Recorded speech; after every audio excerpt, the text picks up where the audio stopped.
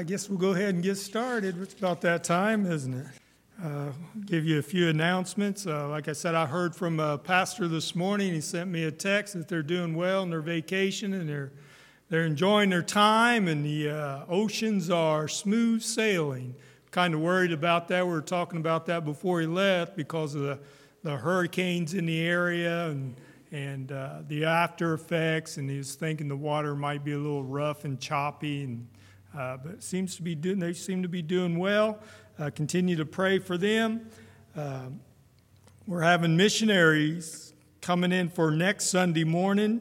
The Gay family, they've been here, well, I guess it's probably been a few years. I'm pretty bad about judging years. I say, well, it just happened recently, and Melinda tells me try 7 or 8 years ago. But I don't think it's been that long since they've been here. They're a large family too, as I recall, but they should be with us next Sunday morning. I think he'll be doing the Sunday morning services. It's Miss Christie's birthday, so on the cruise, enjoying vacation on our birthday. But keep them in your prayers.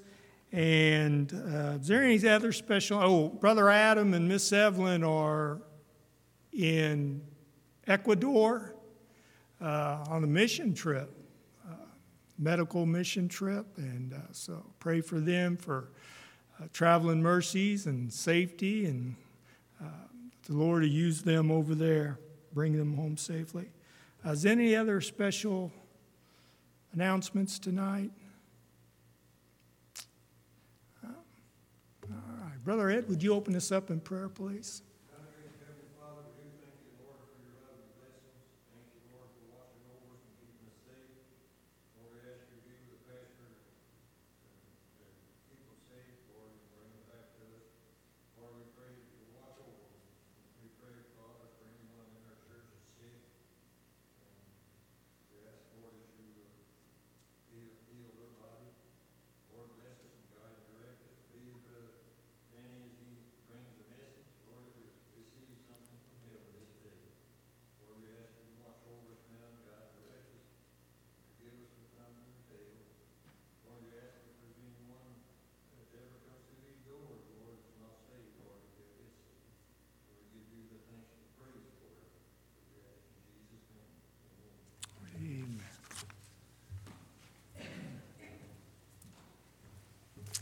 Amen. We're going to start off with hymn number 107 in our hymn books tonight, 107. And our next song is going to be, just giving you a heads up, 85, Savior Like a Shepherd Leads. And in between verses, I'm going to give time for testimony. I know, man, you're just thrown on the spot and you don't give it time to think about it. And you think, oh, man, I should have said that, if I'd had time to think about it. So I'm giving you a second to think about it, giving you a heads up. Our next song, we're going to have the time in between verses. If you have a word of testimony, something good the Lord's done for you you'd like to share, I'll give you that opportunity. That's something I've always liked to do, and so I'm going to give you that opportunity. I like bragging on the Lord. 107, no, not one.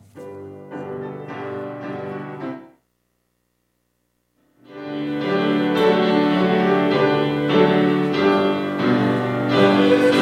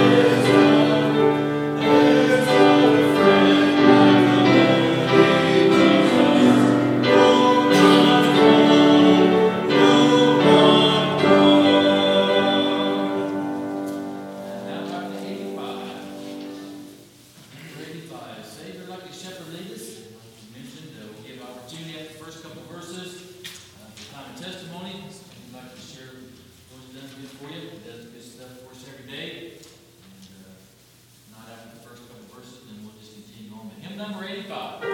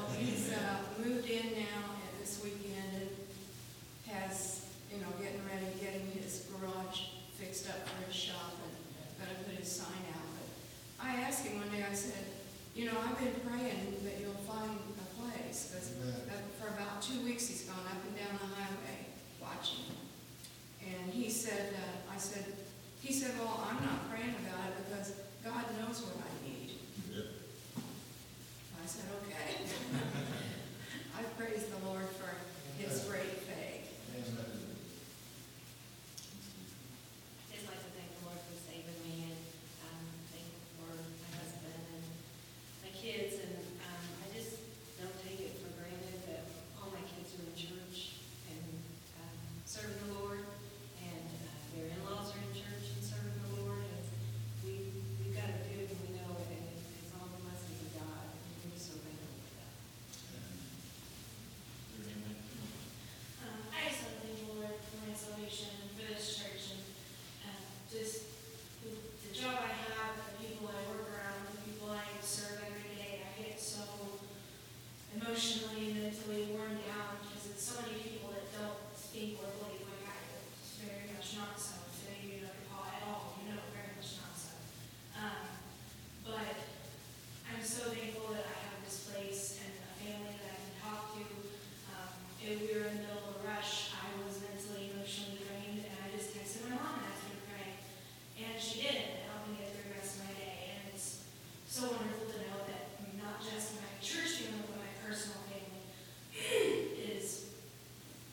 church going Christian family as well as my actual family. And it's just such a blessing to come here and just breathe and be around people that believe like I do and want to hear the word of God, and that's not found in any other places. And so I'm very, very thankful for this place. Amen. Amen. Verse number 3.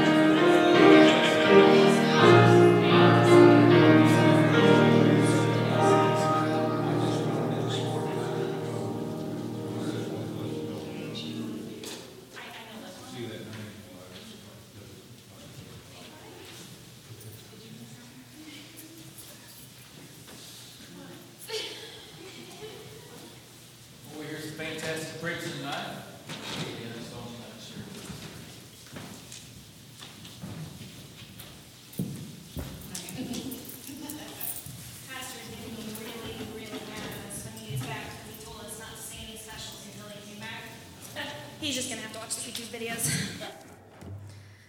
This song, me and Miss Christie actually worked on together, and we sang it during a revival one week, and Pastor liked it so much he had us sing it every night of the revival. And this is one of my favorite songs, and it's just a really good song. Just listen to the words.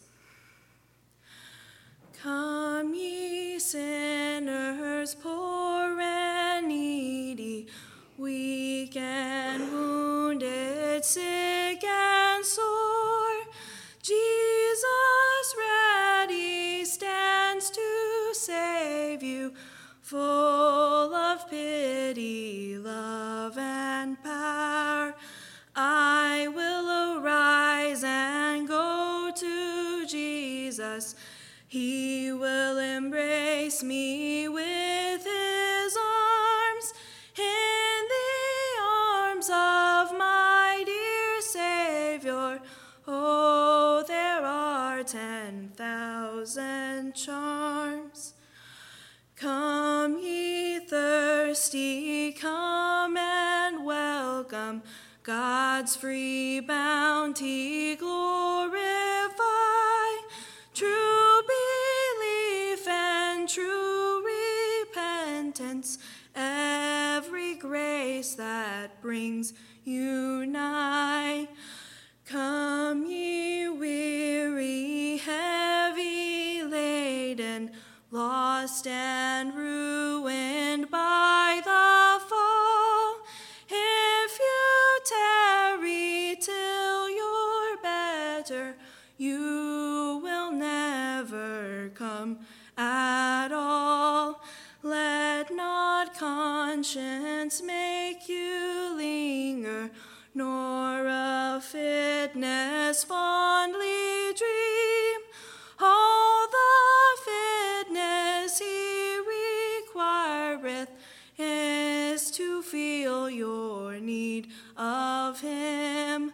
I will arise and go to Jesus. He will embrace me in his arms, in the arms of my dear Savior. Oh, there are 10,000 charms.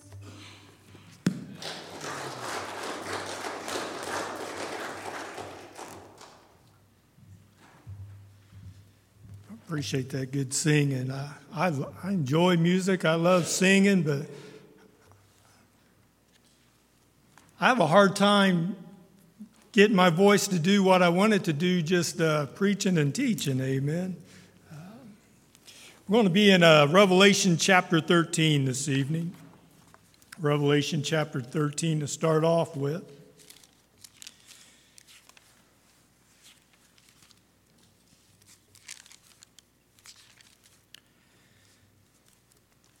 I want to ask the question, have you ever wondered why the Antichrist and Satan are referred to as the beast? Where does that term come from, and what exactly does it mean? Who is the beast? Well, there's a fellow by the name of Aleister Crowley that claimed that he was the beast. If I'm saying his name correctly, Aleister Crowley. You want to help me out, Melinda? Am I saying it wrong? Alistair Crowley. I know a little bit about him because he's been mentioned in a lot of songs. Amen. Before I got saved, I listened to rock and roll music, and the Rolling Stones have mentioned him. Ozzy Osbourne has mentioned him, Jimi Hendrix, and actually he's on the album cover of the Beatles' Sgt. Pepper album. And so he's a very well-known individual, but I'm having a hard time. Aleister Crowley. Aleister Crowley. He was born in 1875 and died in 1947.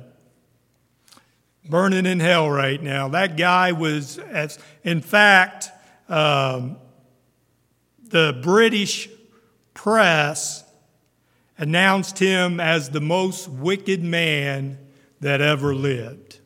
I mean, he was a devil, just an evil man, but idolized by many people in the world. He claimed that he was the beast. In fact, he referred to himself as the beast 666. I mean, that's how he referred to himself. He practiced and studied black magic for the sole purpose of conjuring up demonic spirits. I mean, he was just pure evil. Pure evil. He claimed he was the beast. I think Satan does have a man prepared at all times, because soon as the rapture takes place, which the devil doesn't know when the rapture is going to take place, so he has to have a vessel prepared at all times for him to possess and become the Antichrist. I'm sure he's got a man that's walking around right now prepared for, if the rapture was to take place today, he could probably enter into that man immediately and become the Antichrist and come into power. I thought this might be somewhat of an appropriate message. It's already October 1st, amen, and Halloween coming up. And I've actually had this outline that I've been working on for quite some time, just never felt comfortable about giving it, but I'm going to look at it tonight. Who is the beast? I'm going to take that word beast, B-E-A-S-T, in acrostic form tonight. I remember when I first got saved, I read a prophecy book on Salem by Salem Kirby. You know who he is, don't you, Brother Greg, Miss Suzanne? He was a prophecy guy in the 70s and 80s. Did a lot of books and seminars and stuff. And I think reading his book, back in his day, the big concern was this big computer down in Brazil that they called the Beast. And there was a lot of speculation about that. Of course, computers have come a long way today, amen. Here we are in 2017, from the 1970s and 80s to 2017. A lot has changed, and especially when it comes to computers and how small and how much information that they... Of course, we talked about in Sunday school a couple weeks ago there in Wisconsin how they got that computer chip the size of a grain of rice, that they are putting it in employees' right hand, not the left hand, the right hand. And it's got a lot of information on it. So we got the technology in place for the mark of the beast and for the beast to come into power. Let's look at Revelation chapter 13. Read those first 4 verses to get us started this evening. Revelation chapter 13, verse Number 1 says, "And I stood upon the sand of the sea and saw a beast rise up out of the sea, having 7 heads and 10 horns, and upon his horns 10 crowns, and upon his heads the name of blasphemy. And the beast which I saw was like unto a leopard, and his feet were as the feet of a bear, and his mouth as the mouth of a lion. And the dragon gave him his power and his seat and great authority. And I saw one of his heads as it were wounded to death, and his deadly wound was healed. And all the world wondered after the beast. And they worshipped the dragon, which gave power unto the beast. And they worshipped the beast, saying, Who is like unto the beast? And who is able to make war with him?" Amen. Let's pray. Heavenly Father, Lord, we thank you, Lord, for your precious word and the truths found therein. Father, help us tonight as we look at this study on the beast, the Antichrist. Father, we pray that you give us wisdom, help us to rightly divide the word of truth and learn something that will help us, encourage us, and make us better servants for your glory. And we'll give you all the praise for these things. In Jesus' name, amen. I want to take that word beast, B-E-A-S-T, in acrostic form tonight, and we're going to start off in, let's go to 2 Corinthians chapter 6. 2 Corinthians chapter 6, for that B in beast. I remember I was talking to Melinda on the way to church tonight, and I remember going to Kings Island. And I was thinking 1986, our church youth group went. It wasn't too long after I got saved. And, of course, back in 1986, I don't know if it's still there or not, they had this big wooden roller coaster, amen, called the Beast. And, boy, that thing, there's something about that word beast. I know it talks, when you talk about the beast of the field, I don't think originally, as we'll see tonight, that it had such a bad, meant something bad, but has become something like that. But you know, that's the way the world, the devil does, amen. They take a word and they corrupt it, and they change the meaning to it, and it takes on a whole different meaning.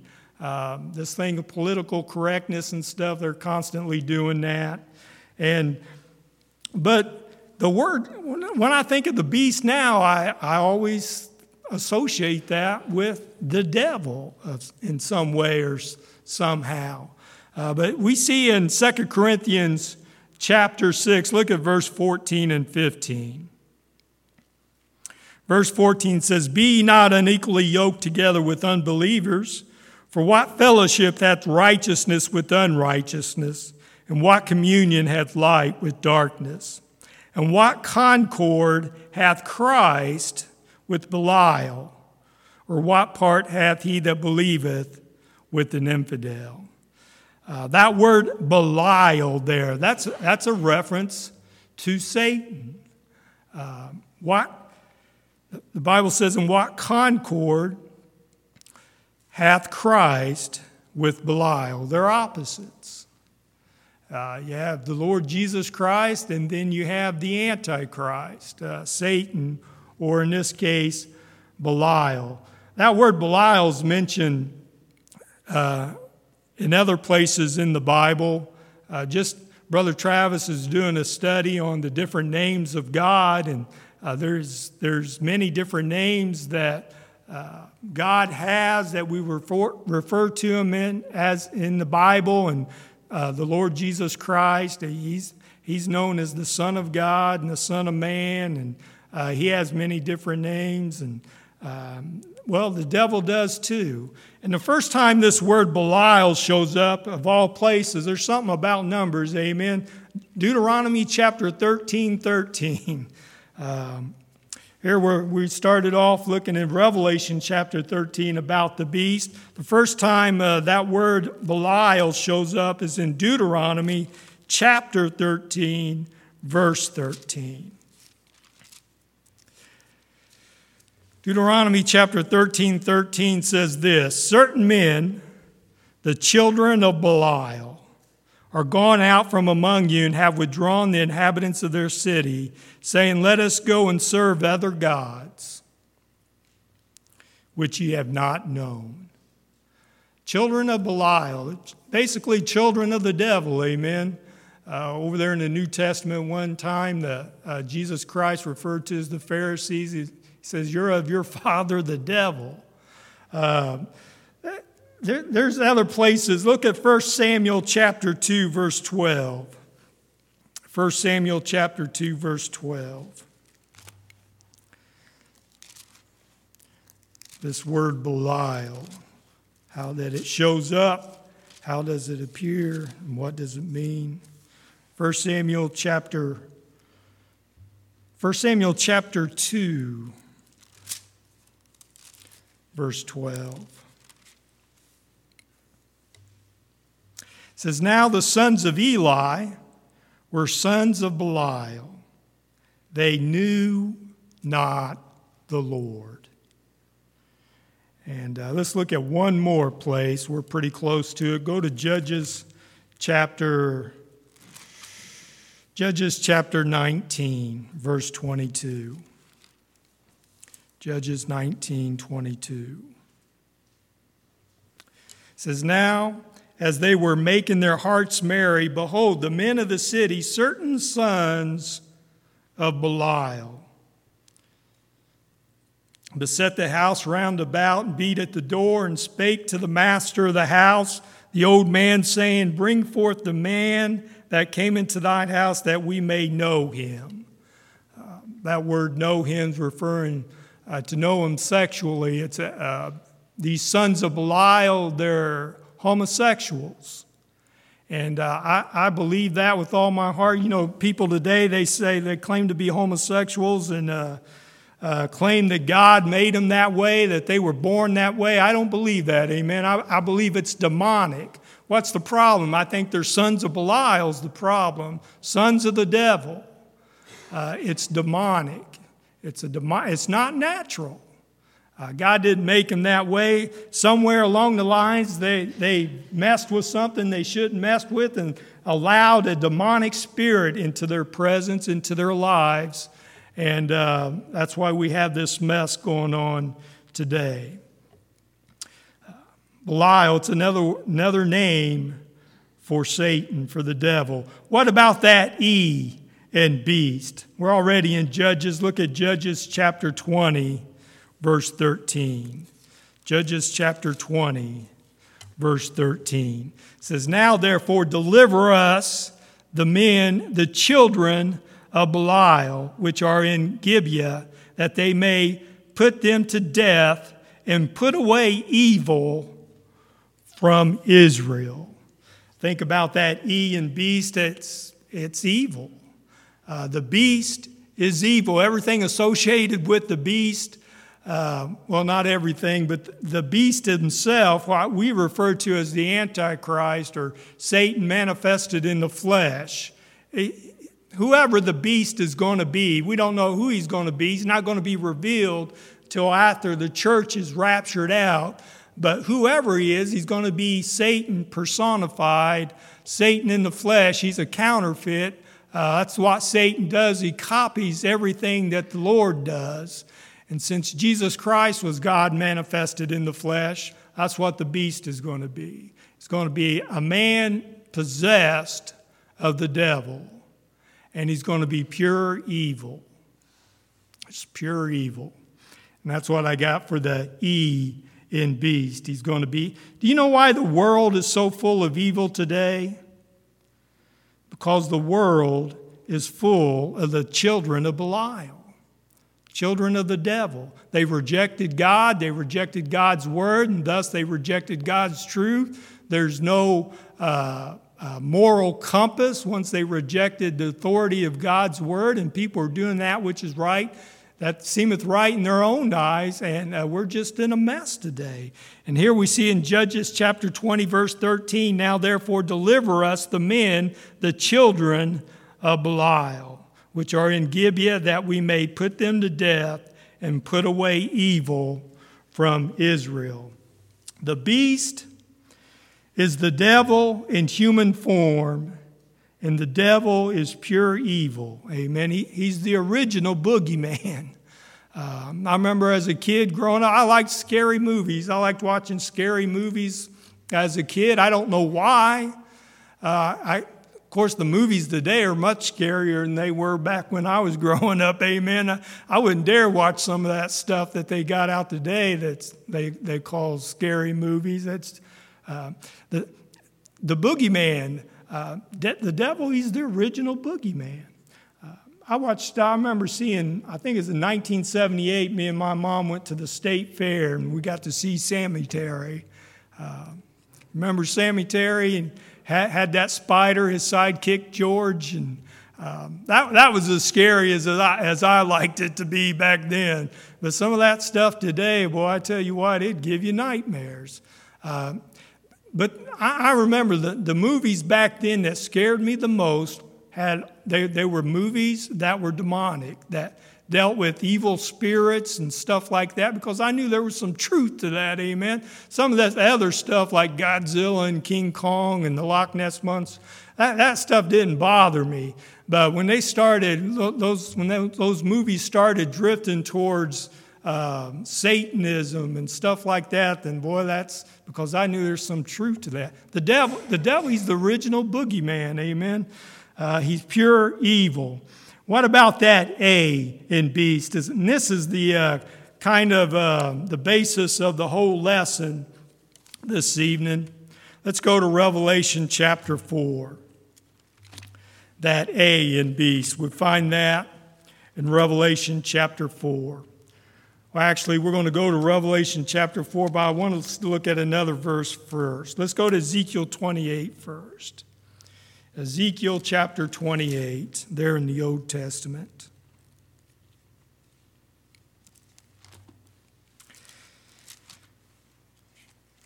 Ezekiel chapter 28 for that A in beast. And let's start at verse 11. This is a well-known passage in the book of Ezekiel. Ezekiel may not be a well-known book, but I think a lot of people are familiar with this chapter, especially starting in verse 11. Ezekiel chapter 28, talking about the Antichrist. Look at verse 11. Moreover, the word of the Lord came unto me, saying, Son of man, wake up at Lamentations upon the king of Tyrus, and say unto him, Thus saith the Lord God, Thou sealest up the sum, full of wisdom and perfect in beauty. He's addressing the king of Tyrus here. But the king of Tyrus is not an ordinary man here. You remember one time the Lord Jesus Christ turned to Simon Peter and said, remember what he said to Simon Peter? Get thee behind me, Satan.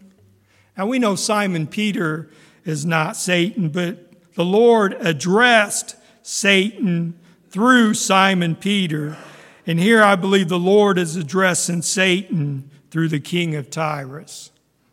He says, The king of Tyrus say unto him, Thus saith the Lord God, Thou sealest up the sum. He's full of wisdom and perfect in beauty. This isn't describing an ordinary man, amen. He goes on to say, Thou hast been in Eden, the garden of God. Now, so we know this is not true. The only people that we know of that's been in the Garden of Eden is Adam and Eve and the devil himself, amen, outside the Lord. So he's definitely addressing Satan in this verse or in this passage. Verse 13, Thou hast been in Eden, the garden of God. Every precious stone was thy covering, the sardius, topaz, and the diamond, the beryl, the onyx, and the jasper, the sapphire, the emerald, and the carbuncle and gold. The workmanship of thy tabrets and of thy pipes were prepared in thee in the day that thou wast created. And here we go. Thou art the anointed cherub that covereth. The anointed cherub that covereth. There's our A in beast. Who is the beast? He's the anointed cherub that covereth what? Well, covereth the throne of God. Amen. Now let's go to Revelation chapter 4. Revelation chapter 4 and get to the heart of our lesson this evening. Revelation chapter 4. Look at verse 6. And round about the throne were 24 seats, and upon the seats I saw 24 elders, sitting clothed in white raiment, and they had on their heads crowns of gold. And out of the throne proceedeth lightnings and thunderings and voices, and there were 7 lamps of fire burning between the throne, or before the throne, which are the 7 spirits of God. Verse 6 says, And before the throne there was a sea of glass like unto crystal, and in the midst of the throne and round about the throne were 4 beasts, full of eyes before and behind. That's what I said earlier about these. The word beast, when you think of beast now, to me, in my mind, I think about the devil, and it has an evil connotation associated with it. But originally, it wasn't like that. There's nothing demonic about these four beasts in Revelation chapter 4 at all. In fact, they sat around the throne of God crying, holy, holy, holy, amen. We see in verse 7, it says, the first beast was like a lion, and the second beast like a calf, and the third beast had the face as a man, and the fourth beast was like a flying eagle. And the four beasts had each of them 6 wings about him, and they were full of eyes within, and they rest not day and night, saying, holy, holy, holy, Lord God Almighty, which was and is to come. Amen. So these 4 beasts are around the throne of God. One of them has the face of a lion, represents the wild creatures that God created. One of them has the face of a calf. That represents the domesticated animals in God's creation. One of them has the face of an eagle. That represents the fowls of the air in God's creation. And one has the face of a man. That represents us. And these 4 beings, these 4 beasts, surround the throne of God. One to the left, one to the right. I believe one front and one behind. But Ezekiel chapter 28 tells us there was an anointed cherub that covereth the throne. And I believe that was Lucifer's original position. And there's one class of God's creation that's missing here. We see the wild animals represented, the domesticated animals represented, the fowls of the air represented, mankind represented. What's missing here? Reptilian class. Let's go to Genesis chapter 3. Genesis chapter 3. How does Satan originally first show up in the Bible? Genesis chapter 3, we see the first mention of the devil, but he appears as a serpent. Genesis chapter 3, verse 1. The B stands for Belial, the E for evil, the A, the anointed cherub, and the S in beast we see here as the serpent. Genesis chapter 3, verse 1 says, Now the serpent was more subtle than any beast of the field which the Lord God had made. And he said unto the woman, Yea, hath God said. He still does that today, placing doubt on God's word. Amen. That's what all these new Bibles are about. Yea, hath God said. They change God's word. Why do they do that? Well, it's a money thing, amen. Somebody said if it doesn't make sense, there's a buck in it.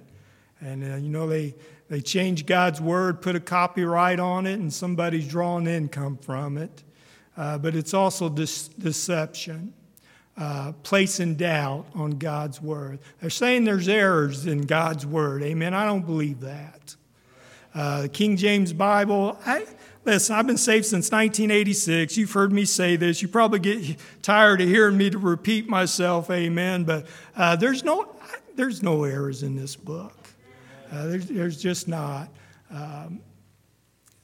Bob Jones Sr. says, when that lady asked Bob Jones Sr., she asked him, she says, do you understand everything written in God's Word? And he says, of course not. He says, if I understood everything written in this Bible, then I would know it was written by someone that didn't have any more sense than what I have. Amen. I may not understand everything written in God's Word, but I believe it.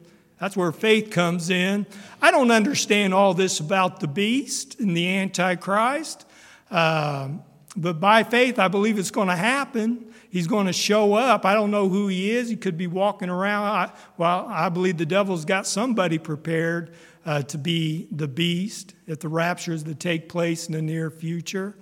I think in every time period, the devil has someone in play ready to take that position.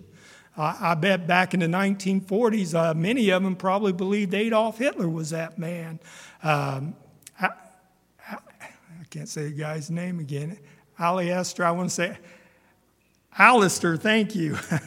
Alistair Crowley thought he was the beast. In fact, that's what he referred to himself as. And so there's a lot of things I don't understand. But just because I don't understand something in God's Word doesn't mean it's an error or a mistake, amen. That means I'll be forever learning God's Word. It's alive, amen. It's quick, it's powerful, sharper than any two-edged sword. But that serpent there, boy, isn't it interesting there in Genesis chapter 3, verse 1, that this serpent is talking, and Eve doesn't seem startled by that at all. I mean, of course, it was before the fall. Perhaps animals, Adam and Eve were able to communicate with the animals.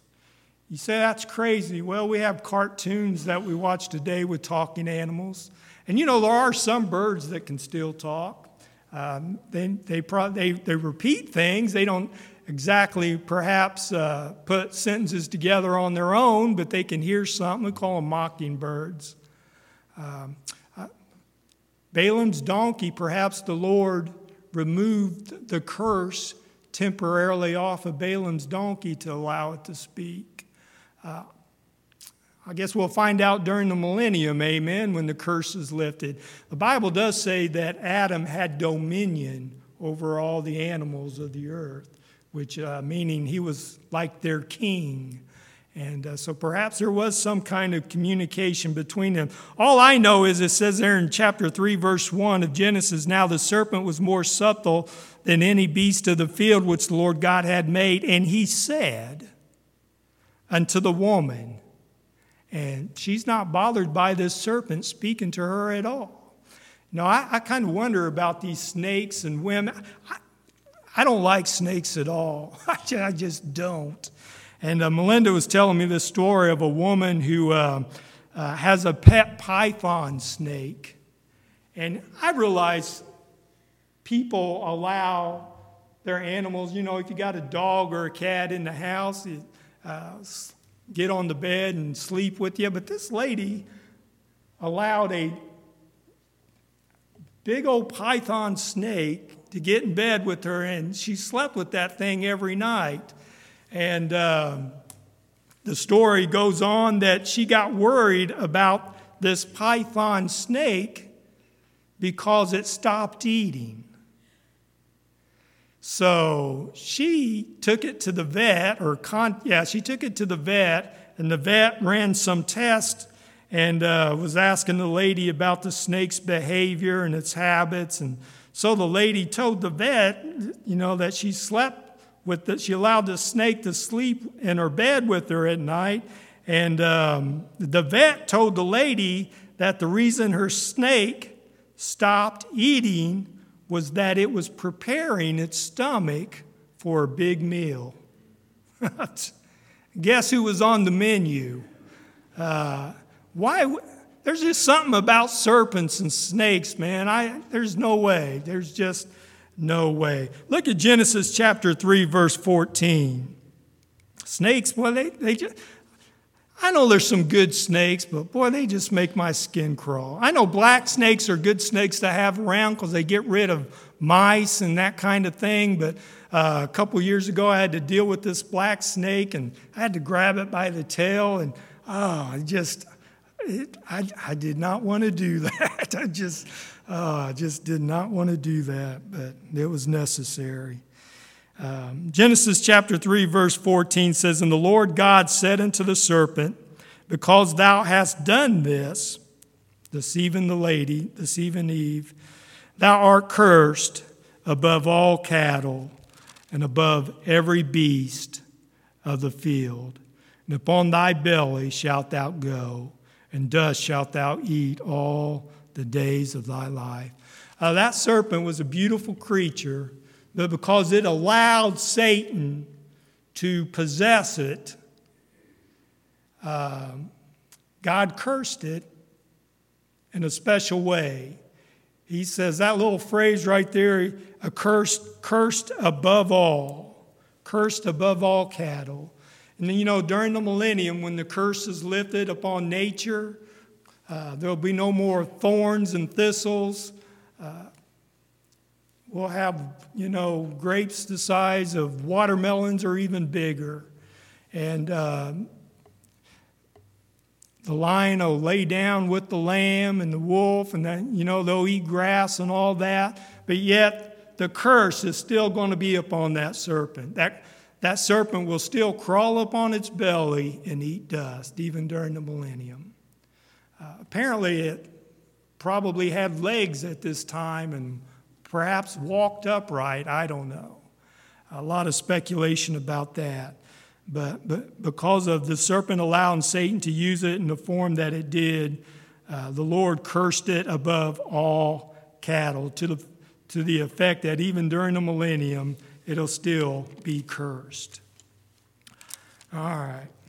What about that T in beast? And we'll close with this. Let's go to Matthew chapter 4. Matthew chapter 4.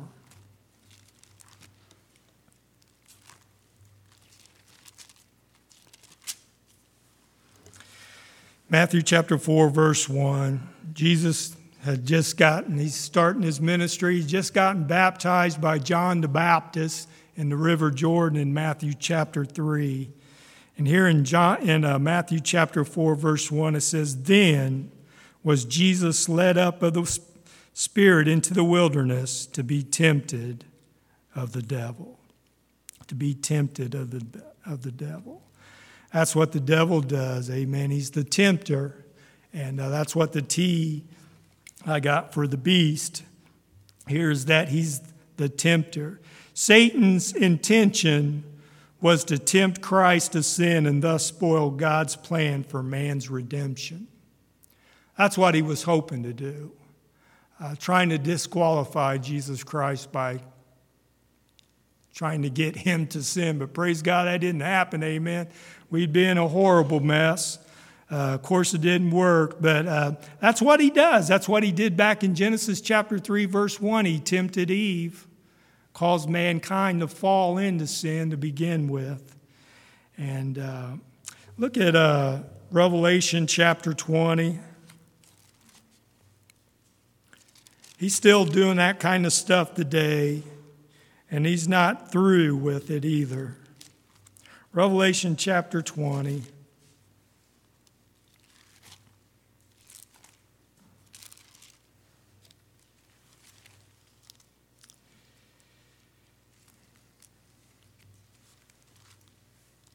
Look at verse 1, 2, and 3.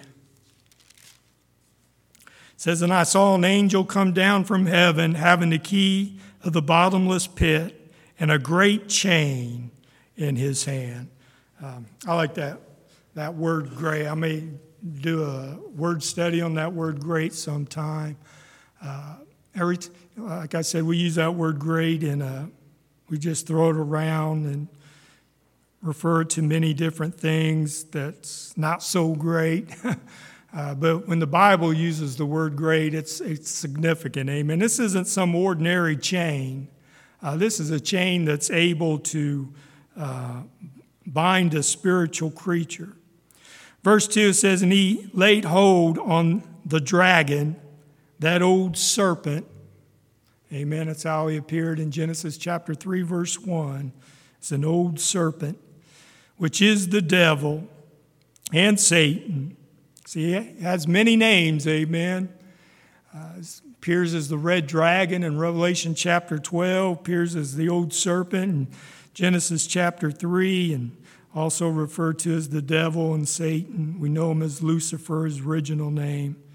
It says, "And he bound him 1,000 years and cast him into the bottomless pit and shut him up and set a seal upon him that he should deceive the nations no more, till the 1,000 years should be fulfilled, and after that he must be loosed a little season." So what's he doing? He's still tempting and deceiving, amen. He's going to do that all the way up until the millennium, when he's bound for 1,000 years. And what a wonderful time that's going to be, amen. That's still yet to happen. I'm looking forward to that. Thank God for the book of Revelation and the truths found therein. Amen. What a blessing. We know how this thing's going to end. We don't have to worry, or we don't have to, figure out how things are going. We know how things are going to end. Thus saith the Lord. This is the way it's going to be.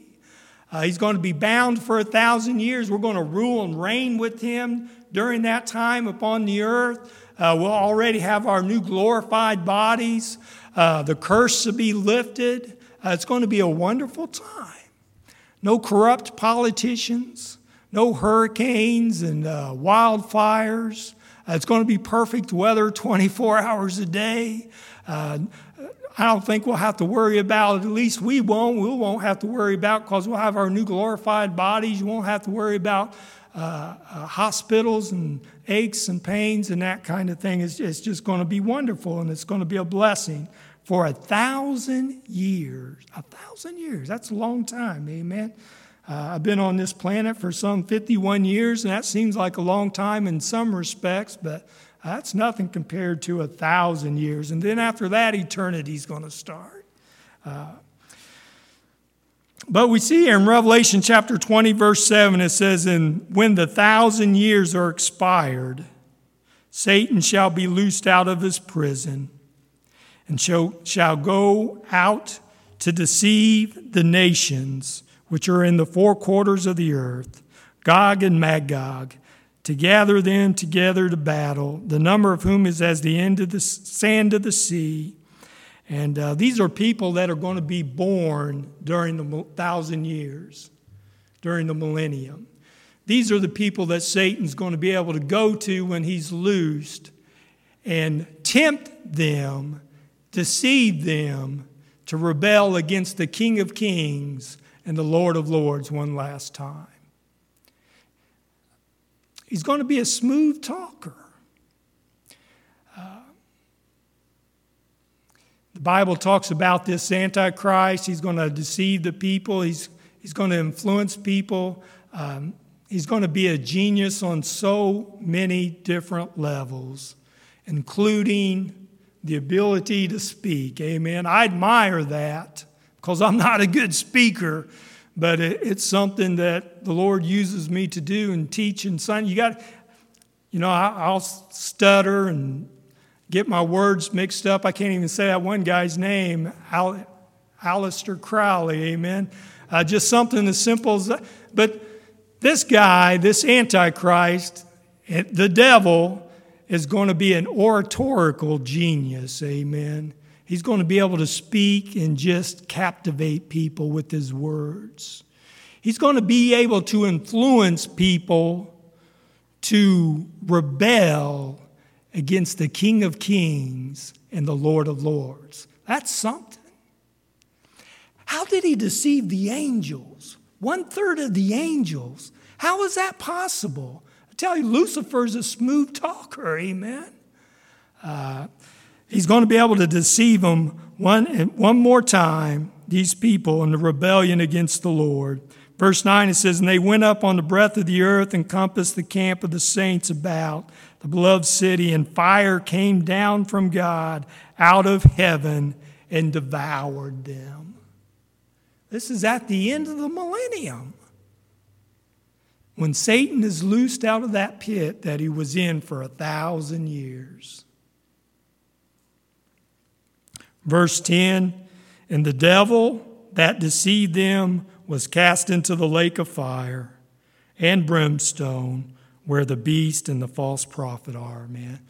The beast and the false prophet were cast into that lake of fire 1,000 years earlier, amen. When Satan was cast into that pit with that great chain during the millennium, when that happened, the beast and the false prophet were cast into the lake of fire. 1,000 years later, Satan's going to be cast into the lake of fire with the beast and the false prophet who are already there.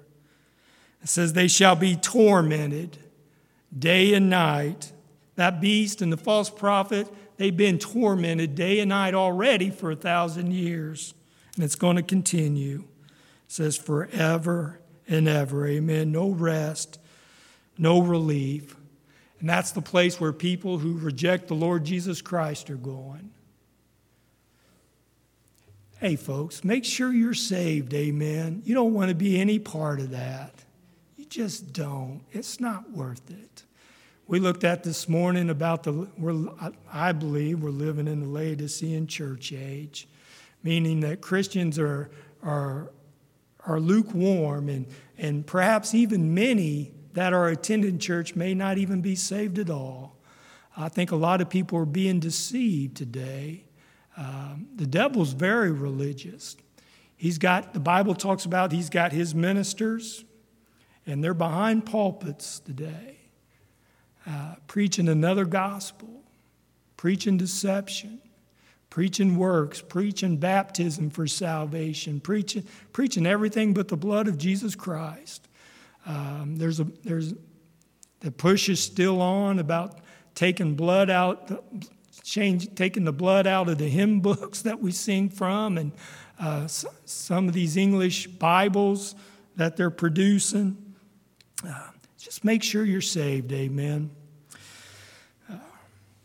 But what a blessing the book of Revelation is. We don't have to wonder how things are going to turn out. Amen. We already know.